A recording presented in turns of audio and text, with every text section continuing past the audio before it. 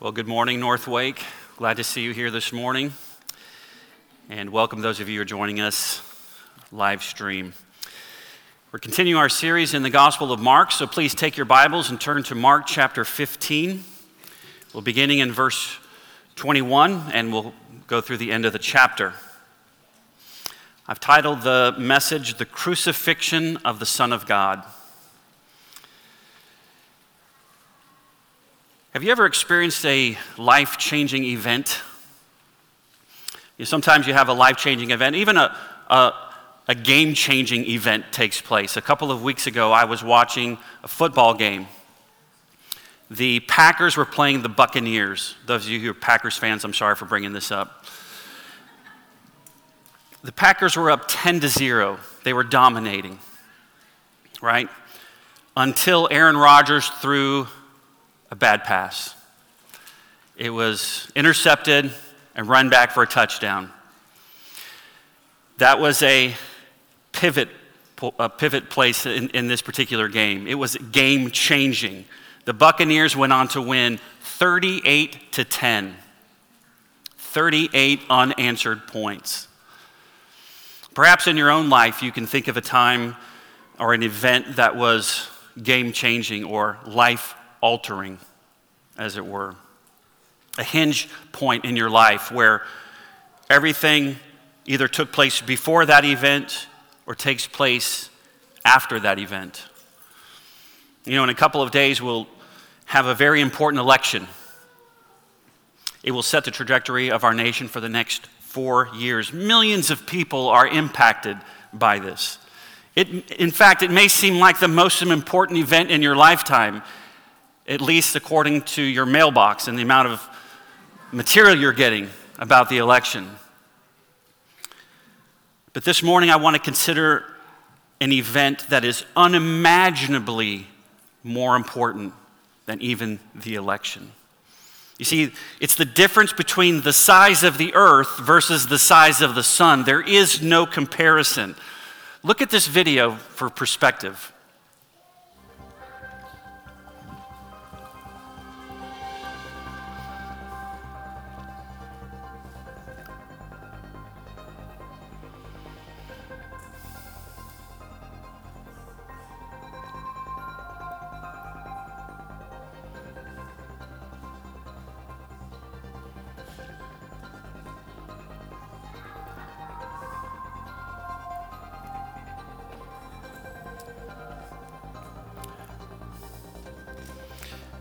The sun is 1.3 million times larger than the earth. Think about that. You can put 1,300,000 earths into the sun.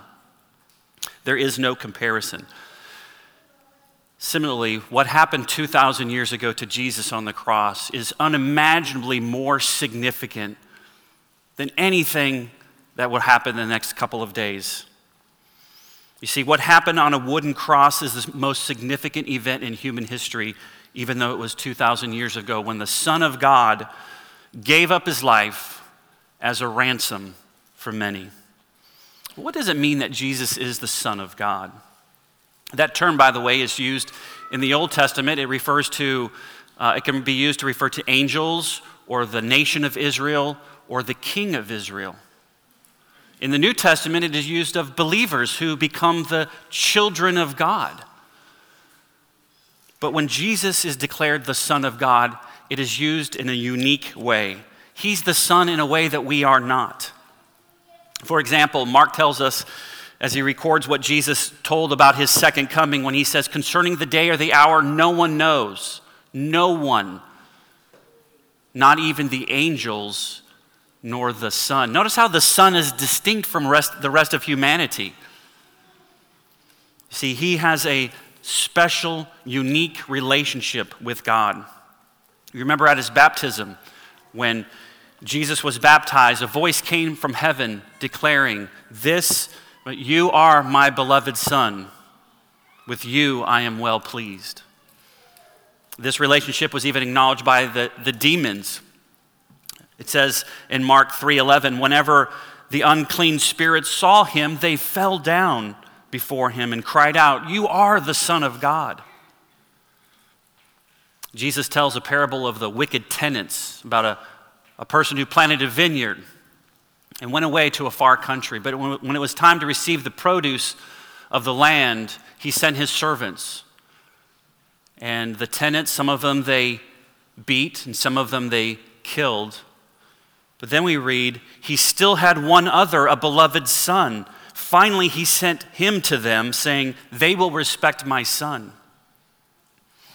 See, this parable represents God who sent prophets to Israel, and some they beat and some they killed, until finally he sent his one and only son.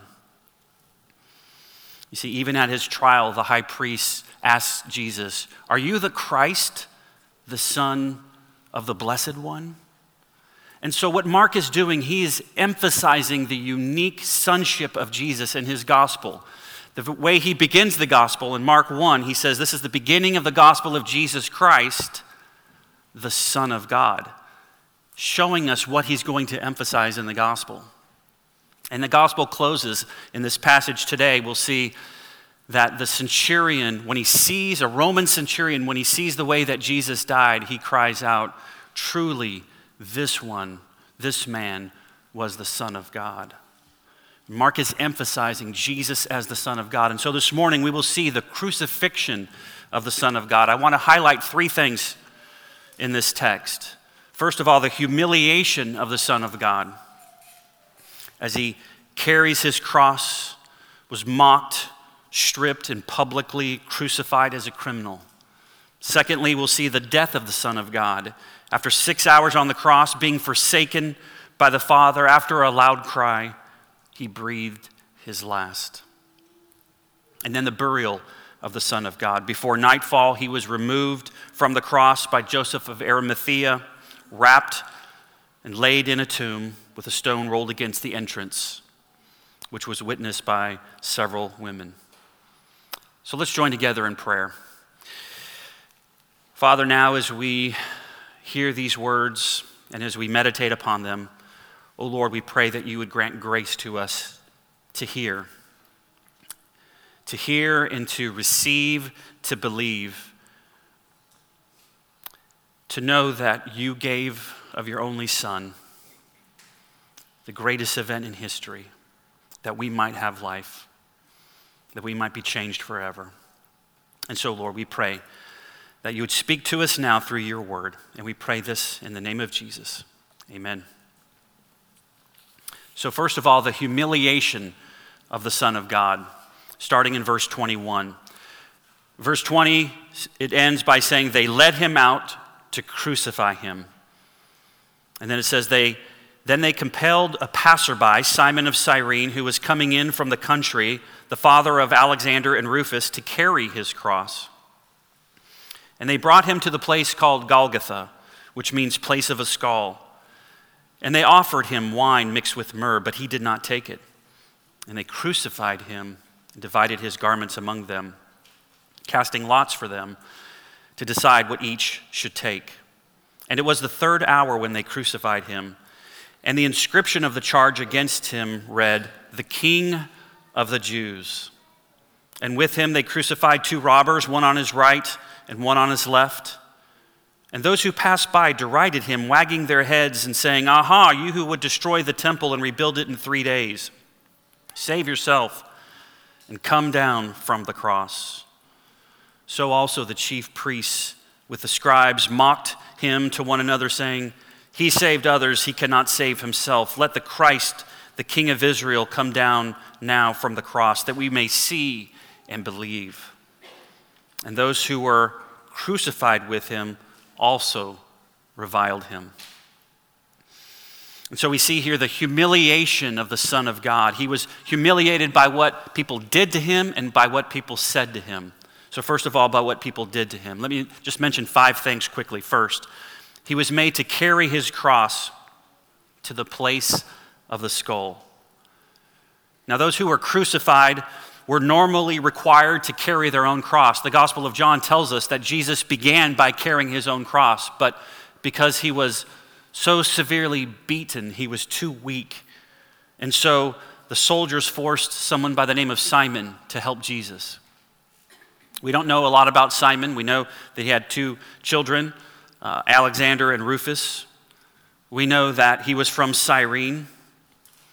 But the focus of the text isn't on Simon. It's on Jesus, who is carrying his cross, but he's too weak and beaten to carry his own cross, that someone else must assist him. And he was crucified at a place called the Skull. Just outside the city, it's known as Golgotha in Aramaic, or Calvary, according to the Latin derivative. The name may be associated with the death or the capital punishment that was carried out there. You see, where you have skulls, there you have death. Others suggest that it may be the place that it was a hill that looked like a large skull. But Jesus is being humiliated. Secondly, we see he was mocked, being offered wine mixed with myrrh in verse 23. Now, wine was often given as an act of mercy to those condemned criminals to dull their pain. As a matter of fact, it says in Proverbs 31:6, "Give strong drink to the one who is perishing, and wine to those in bitter distress." Myrrh was often added to flavor the wine, especially fine wines. But you see, it was given to him by the soldiers. And this is just another act of mockery to one who claimed in their eyes to merely be the king of the Jews. But Jesus refuses to drink this wine. You say, well, why would he do that? Perhaps he didn't want to give in to the mockery, and instead he chose to face this death with dignity and with courage. And he persevered in receiving the full cup of the wrath of God that he knew that was before him, even as he prayed in the garden. Third, he was stripped of his clothes. Verses 24 and 25. Verse 24 starts, it says, "And they crucified him." The crucifixion, as you know, was a form of capital punishment. One person said it was a weapon of terror. It was not simply a form of execution, it was a form of torture, intended to be a slow form of death, often taking days. One author wrote, "The Romans used crucifixion to bring mutinous troops under control, to break the will of conquered peoples, and to wear down rebellious cities under siege. Reserved for only the most dangerous criminals. It wasn't every criminal that was crucified, only the most dangerous ones. As a matter of fact, if you were a Roman citizen, you were exempt from this sort of death penalty. You were exempt because they viewed it as being too much of a barbarous form of punishment. And so there he is on the cross. Cicero calls it the cruelest and most hideous punishment possible. Josephus, an ancient Jewish historian, said it was the most miserable of deaths. It was designed for maximum punishment and torture. And yet there Jesus is on the cross, and the soldiers divide his clothes, like dividing the plunder in a war. Now, this may have been a common occurrence. It was something that happened before, but it's also the fulfillment of Scripture. Repeatedly, Mark quotes from Psalm 22 to show that what is happening is part of God's plan, that this is something that was prophesied. Psalm 22:18 says, "They divide my garments among them, and for my clothing they cast lots." You see, this was but another act of humiliation. Jesus is dying on the cross. He has nothing left. He's about to die. And they take the only thing that he has left. And Mark informs us that this happened on the third hour of the day. 9 a.m., Jesus was publicly crucified in broad daylight. And fourthly, he was mocked as being a king.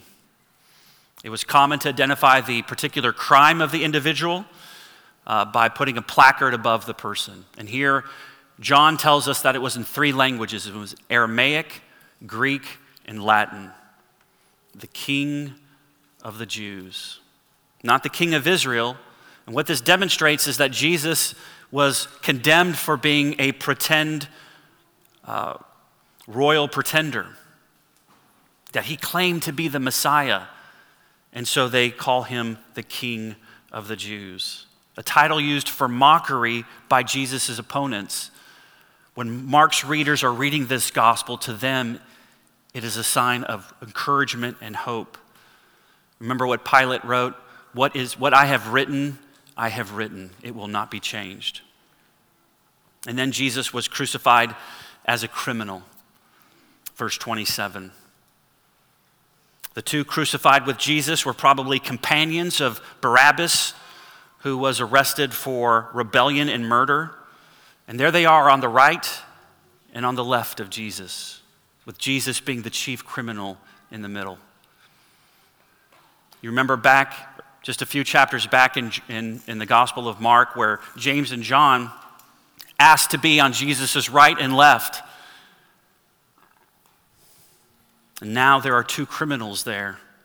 Jesus' glory comes through suffering and sacrifice, not through conquest. But he's humiliated not just by what people did to him, but also by what people said to him. There are three groups. The first group is those who are passing by. What this tells us is that the place where they crucified people was on a major thoroughfare where people would pass by. It was done to maximize the shame and the humiliation of the person crucified. And so the public that once cried cries of shouts of Hosanna now turn and are mocking Jesus. Literally, it says that they are blaspheming him, which is interesting because the very one who was accused of blasphemy now is receiving the blasphemy of others. Again, this is reminiscent of Psalm 22, verse 7, which says, "All who seek me mock me. They make mouths at me. They wag their heads." Shaking one's head was a sign of contempt and spite. And so they said to Jesus, "You who claim that you could rebuild the temple in 3 days," now they're mocking him because if he could do that, certainly he could save himself. But listen to the irony here. By dying on the cross, Jesus is bringing an end to the sacrificial system as the one who was the final and fullest sacrifice that was needed. All the other sacrifices pointed to this sacrifice. And so his body becomes the new temple. He was mocked by those who passed by. He was mocked by the religious leaders. We're told the chief priests and the scribes mocked Jesus. Interestingly, they're not talking to they're not talking to Jesus, they're talking to themselves. It's as if they are congratulating themselves on getting rid of Jesus. Again, Psalm 22, verse 6 is appropriate where it says, "But I am a worm and not a man, scorned by mankind and despised by the people." As Jesus receives these insults and is being mocked. They even admit that Jesus healed others. But Jesus is viewed as a failure. Why? Because he's unable to save himself. Again, do you see the irony here? Jesus stays on the cross to be a sacrifice for them, to offer his life as a ransom for many. But also we see that it's not just those who pass by, it's not just the religious leaders, it's the criminals. The very people that Jesus is crucified with mock him. And this is the ultimate in shame and humiliation. When other criminals are mocking you, it's the lowest of the low. This reminded me of a song by a Christian musician. His name is Michael Card. He has a song called "Why?" And he asks the question, these very profound questions, like, why did it have to be a friend that betrayed the Lord? And he asks another question, why did he have to die on a cross? And here's his response in the song. He says, "It was a cross, for on a cross a thief was supposed to pay, and Jesus had come into the world to steal every heart away."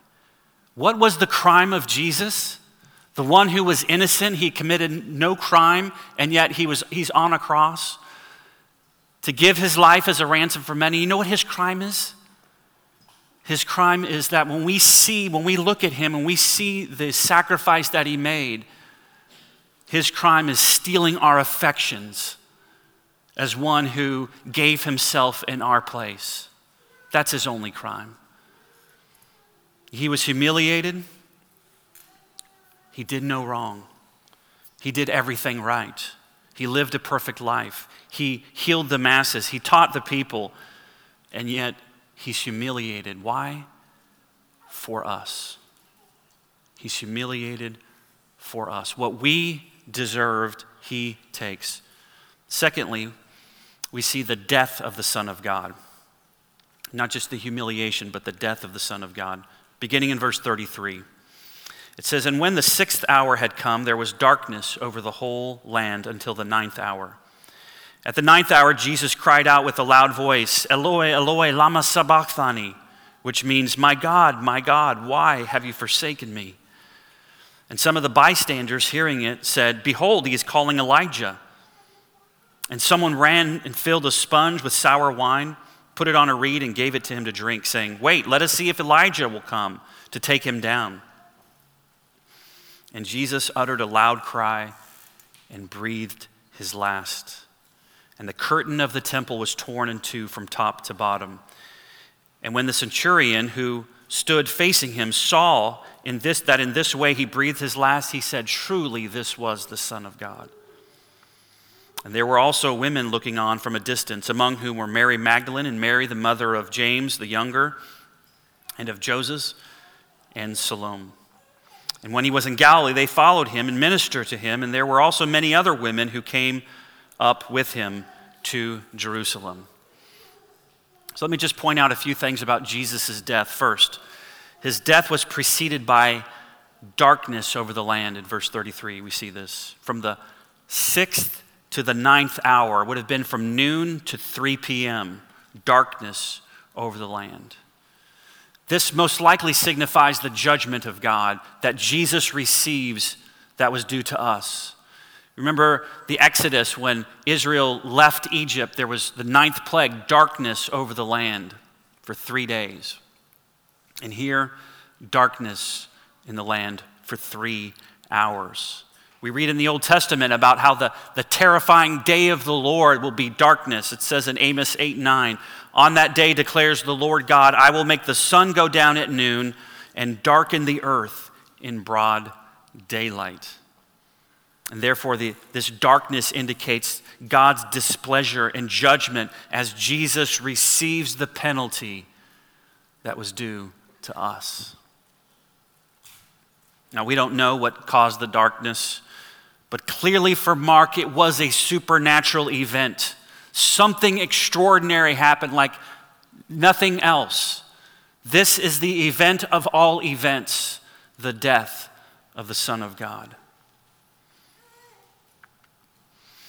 We also see that his death included being forsaken by the Father.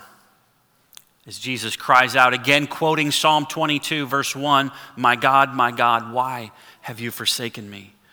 This cry is somewhat surprising because Jesus had been silent since he spoke to Pilate, and now he cries out with a great voice, it says. The focus is on the agonizing suffering and aloneness of the Son of God. Jesus is experiencing the full weight of the cup of the judgment of God. He is suffering to pay for the sins of the many, inaugurating the new covenant. And yet we know from Mark's gospel that this was necessary. Jesus told us several times, it is necessary for the Son of God to suffer these things. And when he cries out and says, Eloi, Eloi, or the Hebrew, Eli, Eli, people think he's referring to Elijah because of the similar sounding word. And so somebody runs and offers him sour wine, probably again a further act of mockery as Jesus was on the verge of death. Perhaps the purpose was to prolong his death so that they can continue to mock him. And we also see in Jesus' death that it was witnessed by many. And here you have the witness of the centurion and the women. Now, Jesus utters a loud cry, it says, and breathed his last. And at that moment, the temple of the curtain temple is torn in two from top to bottom.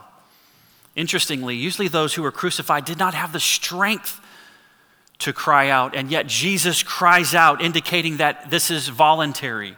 He is still in control. He willingly gives his life.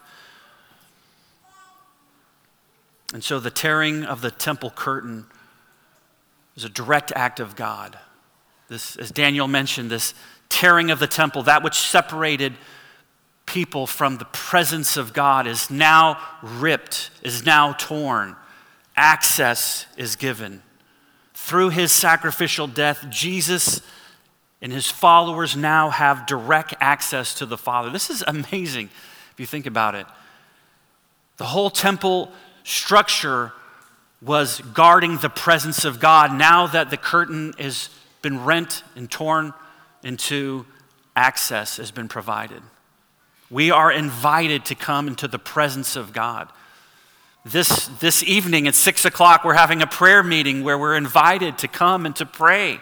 We have incredible privilege of being invited to the very throne room of God and to present our requests to him. It's interesting that it says that the curtain was torn, it was ripped. Because that word, that same verb was used earlier in Mark at Jesus' baptism. You remember when it says that the heavens were ripped, were torn.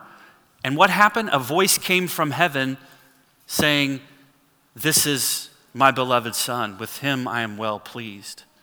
And here, the curtain of the temple is torn in two. And then you have the centurion making the same confession. Truly, this man was the Son of God. You see, the cry of the centurion signified the true identity of Jesus as the Son of God. And it also shows the acceptance of God, accepting the Gentiles, as a Roman centurion makes this amazing confession. One person put it this way, said, shockingly, it is this Gentile centurion who first recognizes the true identity of Jesus. His divine sonship and messianic identity are confirmed not through conquest, again, but through suffering. Another author said, it is ironic that the Jewish leadership and onlookers mock Jesus, but a hated Roman soldier makes the greatest human confession in the entire gospel. A Roman centurion confessing, when he sees Jesus and how he died, truly this man was the Son of God. You never know who God will use to declare the truth. He can use rocks, he can use children, he can use you, and he can use me. And sometimes it is the ones that seem farthest from God that he draws to himself. Here, a Roman centurion. I just read yesterday, a friend posted on social media that 45 years ago, yesterday, he was an unchurched atheist. 2 street preachers preached the gospel to him. That night, he was saved. 45 years later, to this day, he's probably one of the greatest New Testament scholars that I know. God takes people who are far from him and he delights to bring them close. And this testimony of the centurion is there, but you also see the testimony of the women. The disciples had fled, but the women remained ministering to Jesus. They were there, they witnessed his death, they witnessed his burial, and they will witness his subsequent resurrection. And so this brings us quickly to the last point, the burial of the Son of God. Verse 42.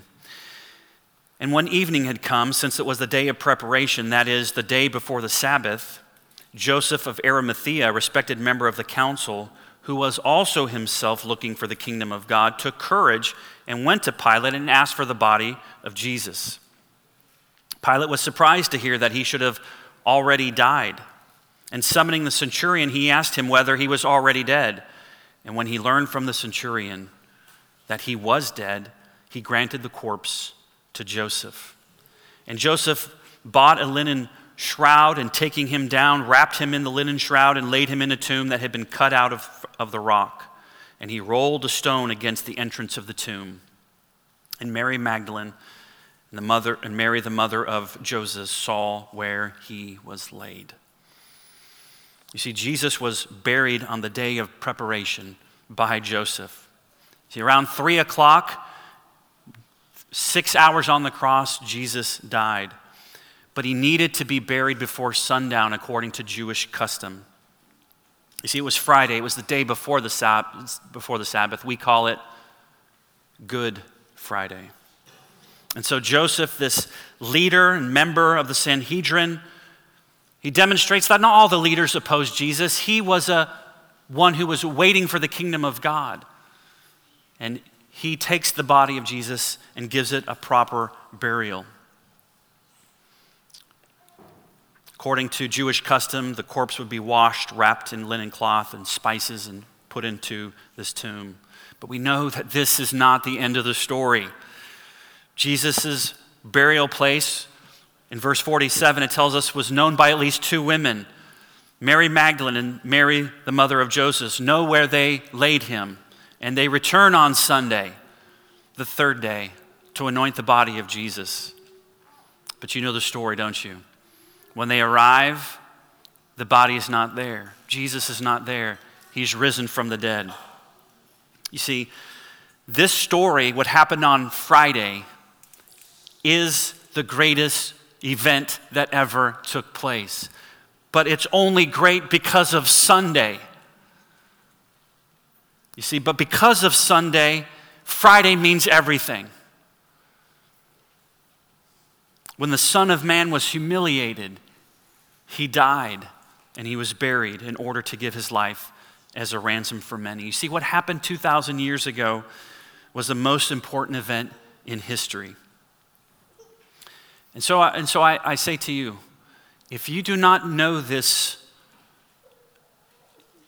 one as your personal Savior, Jesus Christ, the Bible says that you can trust in him, but repent of your sins, believe in him, place your faith in Christ, that he was pierced for your transgressions, that he was killed for your sins, that you can have newness of life. And this day will be a hinge in your life, that everything will hinge around this day. When you became a follower of Christ, everything is either before or after it. And if you already trust Christ, then delight in the fact that your sins are forgiven, that all of your sins have been washed white as snow, that you can cast your burdens on Christ because he cares for you. Marvel in the grace and the mercy and the love of a God who loved us so much that he spared not his only Son, but gave him up for us all.